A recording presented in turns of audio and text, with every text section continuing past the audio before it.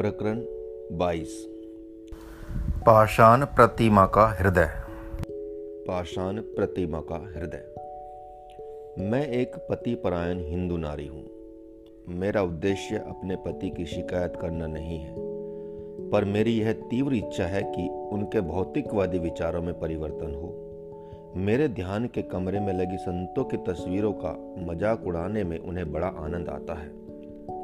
मेरे भाई, मुझे पूरा विश्वास है कि तुम उन्हें बदल सकते हो। बोलो, क्या काम करोगे?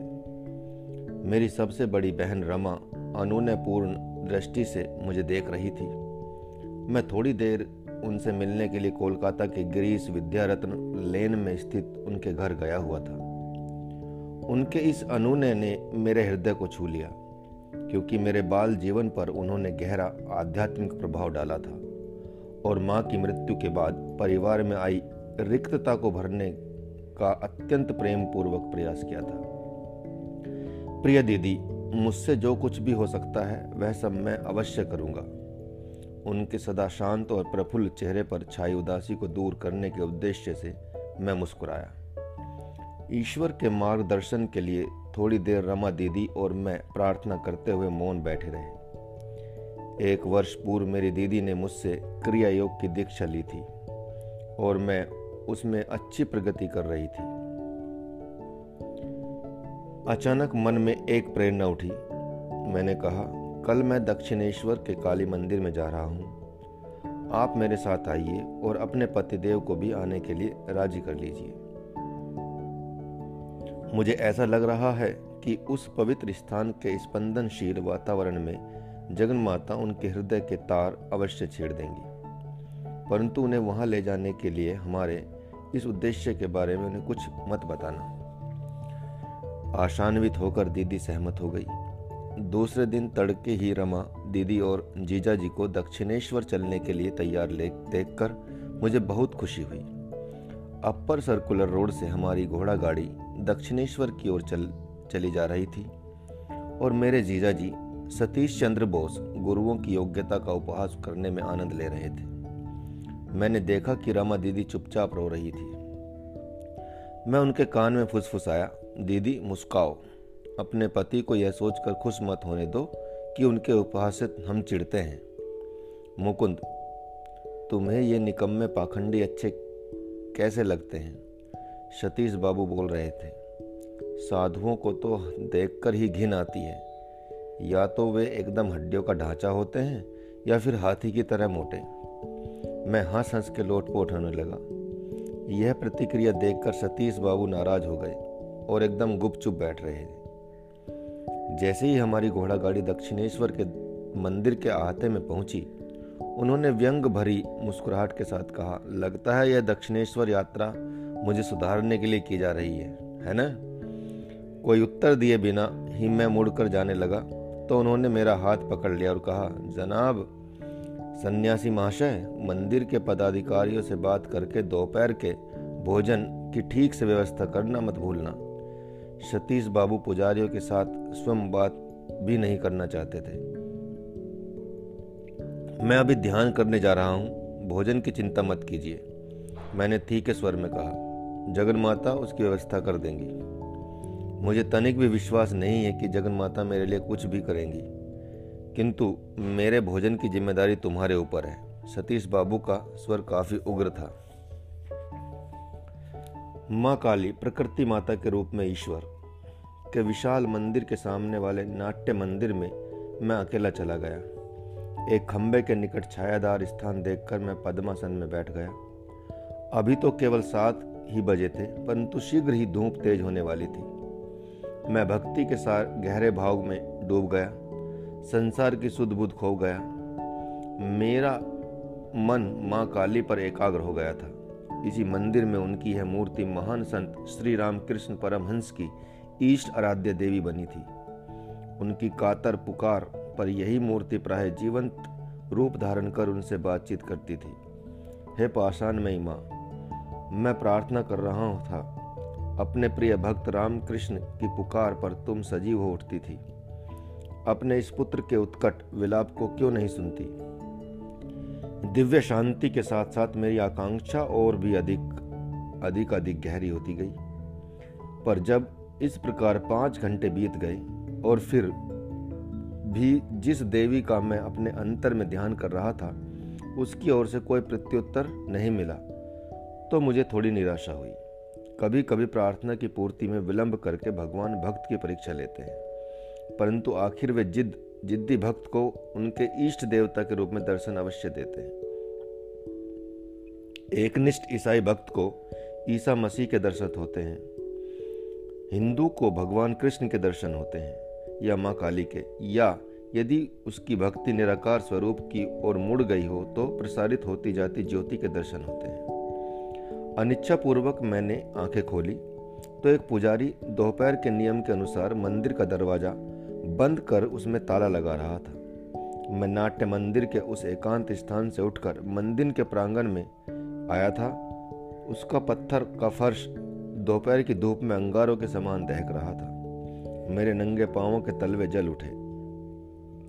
मैं नाराज होकर मन ही मन कहने लगा, माँ तुमने दर्शन नहीं दिया और अब मंदिर में बंद दरवाजे के पीछे भी छुप गई। मैं अपने बहनोई की ओर से तुमसे एक विशेष प्रार्थना करना चाहता था।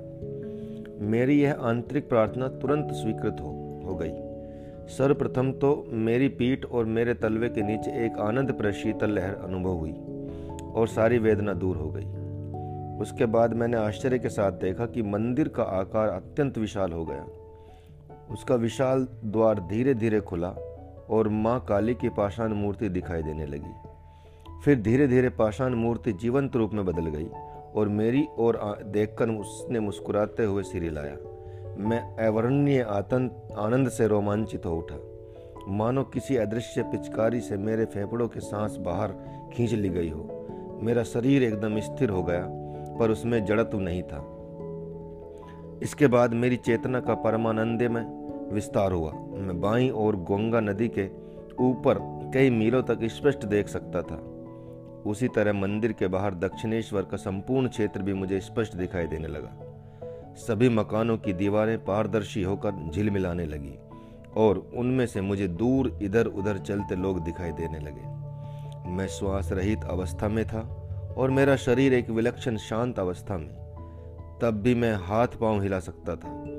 कई मिनटों तक मैंने आंखें बारी बारी से बंद कर पुनः खोलकर देखा, परंतु दोनों ही अवस्थाओं में मुझे पूरा दृश्य उसी प्रकार स्पष्ट दिखाई दे रहा था। एक्सरे की भांति आध्यात्मिक दृष्टि भी सभी पदार्थों को भेद लेती है। दिव्य चक्षु हर जगह केंद्र होता है, परिधि कहीं नहीं। मैंने उस प्रांगण में धूप में खड़े खड़े नए सिरे से यह अनुभव किया कि जब मनुष्य ईश्वर की पथ भ्रष्ट संतान नहीं रह जाता और बुलबुले की भांति सारहीन स्वप्न में भौतिक संसार में लिप्त नहीं रहता, तब उसे अपना अनंत साम्राज्य पुनः प्राप्त हो जाता है।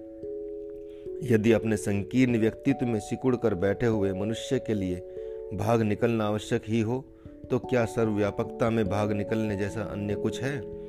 दक्षिणेश्वर के मेरे पवित्र अनुभव में केवल मंदिर और माँ काली के रूप ने ही असाधारण बड़ा आकार धारण किया हुआ था। अन्य सब कुछ अपने साधारण आकार में दिखाई दे रहा था।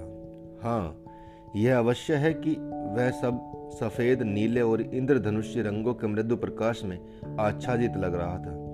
मेरा शरीर आकाशत्व से बना प्रतीत हो रहा था, जो किसी भी क्षण हवा में उड़ जाने के लिए तैयार हो। अपने आसपास की भौतिक परिस्थितियों के प्रति मैं पूर्ण सजग था। मैं अपने इर्द गिर्द देख लेता और उस आनंद में दिव्य दर्शन में कोई बाधा डाले बिना 2-4 कदम चल लेता। मंदिर की दीवारों के पीछे मैंने अचानक अपने जीजा जी को पवित्र बेल वृक्ष की कटीली शाखाओं के नीचे बैठे देखा। मैं बिना किसी प्रयास के उनके विचारों को पढ़ सकता था। दक्षिणेश्वर के पवित्र वातावरण के प्रभाव से उनके विचार कुछ उन्नत तो हो गए थे, पर मेरे बारे में उनके विचार अभी भी कुछ ठीक नहीं थे। मैं सीधा कृपामयी काली माँ की ओर मुड़ा और प्रार्थना करने लगा, माँ, क्या तुम मेरे बहनोई में आध्यात्मिक परिवर्तन नहीं लाओगी?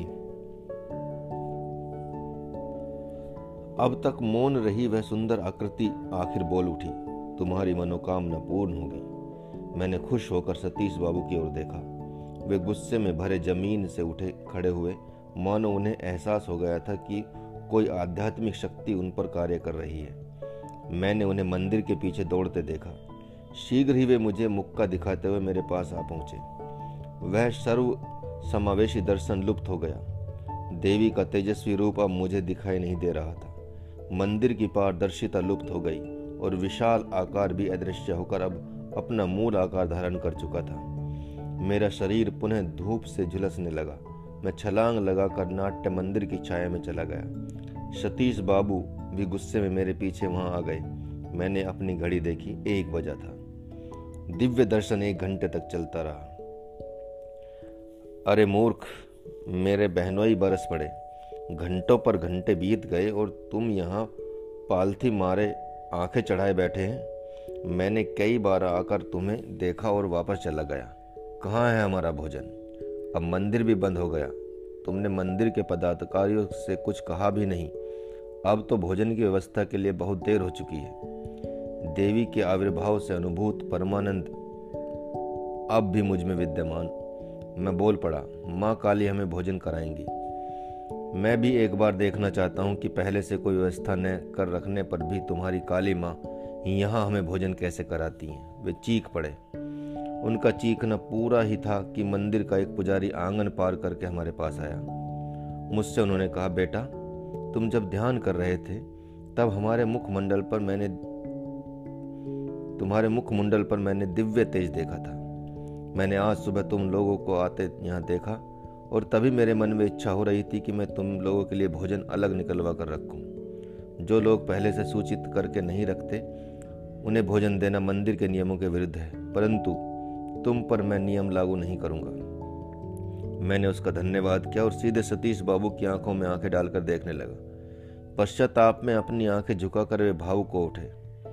जब हमारे सामने विविध व्यंजनों से युक्त भोजन परोस दिया गया, जिसमें बेमौसमी आम भी शामिल थे, तो मैंने देखा कि मेरे जीजा जी की भूख मर चुकी थी। वे अनमने से होकर विचार सागर में गोते लगा रहे थे। कोलकाता वापस आते समय सतीश बाबू नरमाए भावों के साथ यदा कदा मेरी और अनुरोधपूर्व दृष्टि से देखने लेते, परंतु मानो उनकी चुनौती के उत्तर स्वरूप पुजारी ने आकर हमें भोजन के लिए आमंत्रित किया था। तब से सतीश बाबू के मुंह से एक भी शब्द नहीं निकला था। दूसरे दिन दोपहर को मैं अपनी बहन से मिलने उनके घर गया। दीदी ने अत्यंत स्नेह के साथ मेरा स्वागत किया। उन्होंने कहा, मेरे भाई, चमत्कार हो गया। कल शाम को मेरे पति मेरे सामने खुले रूप से रोए। उन्होंने कहा, प्रिय देवी, मुझ में परिवर्तन लाने की तुम्हारे भाई की योजना पर मुझे वर्णनातीत आनंद हो रहा है। मैंने तुम्हारे साथ जो जो अन्याय किया है उस प्रत्येक अन्याय का मैं प्रायश्चित करूंगा। आज से हम अपने विशाल शयन कक्ष को केवल पूजा के लिए इस्तेमाल करेंगे। तुम्हारे छोटे से ध्यान के कमरे में अब हम सोएंगे। मुझे चुपचाप सचमुच गहरा पश्चाताप हो रहा है। मैंने तुम्हारे भाई का मजाक उड़ाया।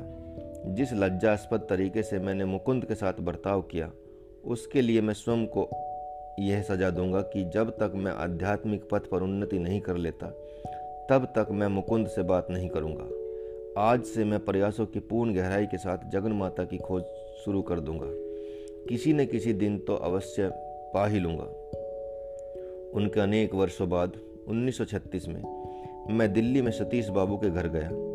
मुझे यह देखकर अत्यंत खुशी हुई कि उन्होंने आत्म साक्षात्कार में बहुत उन्नति कर ली थी और जगन माता ने उन्हें दर्शन देकर धन्य कर दिया था। उनके घर में अपने निवास के दौरान मैंने देखा कि सतीश बाबू प्रत्येक रात्रि का अधिकांश समय गुप्त रूप से ध्यान करने में लगाते थे, जबकि वे गंभीर बीमारी से ग्रस्त हो गए थे और दिन भर अपने ऑफिस के काम में व्यस्त भी रहते थे। मेरे मन में विचार आया कि मेरे जीजा जी का आयु लंबी नहीं होगी। रमा दीदी ने अवश्य मेरे मन के विचार पढ़ लिए होंगे। उन्होंने कहा, मुकुंद, मैं स्वस्थ हूँ और मेरे पति बीमार हैं, परंतु फिर भी तुम यह जान लो कि एक पति परायण हिंदू नारी होने के नाते मैं ही पहले मरूंगी। अब मैं अधिक दिन जीवित नहीं रहूंगी। उनके अनिष्ट सूचक शब्दों को सुनकर मैं सहम गया, परंतु उन शब्दों के सत्य के दंश का मुझे अनुभव था। अपनी इस भविष्यवाणी के लगभग 18 महीने बाद जब मेरी बहन की मृत्यु हुई, तब मैं अमेरिका में था। मेरे सबसे छोटे भाई विष्णु ने मुझे बाद में पूरा विवरण लिखा। विष्णु ने लिखा था, दीदी की मृत्यु के समय दीदी और जीजा जी कोलकाता में थे। उस दिन सुबह दीदी ने अपना शादी का जोड़ा पहन लिया। यह विशेष परिधान किस लिए? सतीश बाबू ने उनसे पूछा। इस पृथ्वी पर आपकी सेवा का आज मेरा अंतिम दिन है, दीदी ने कहा।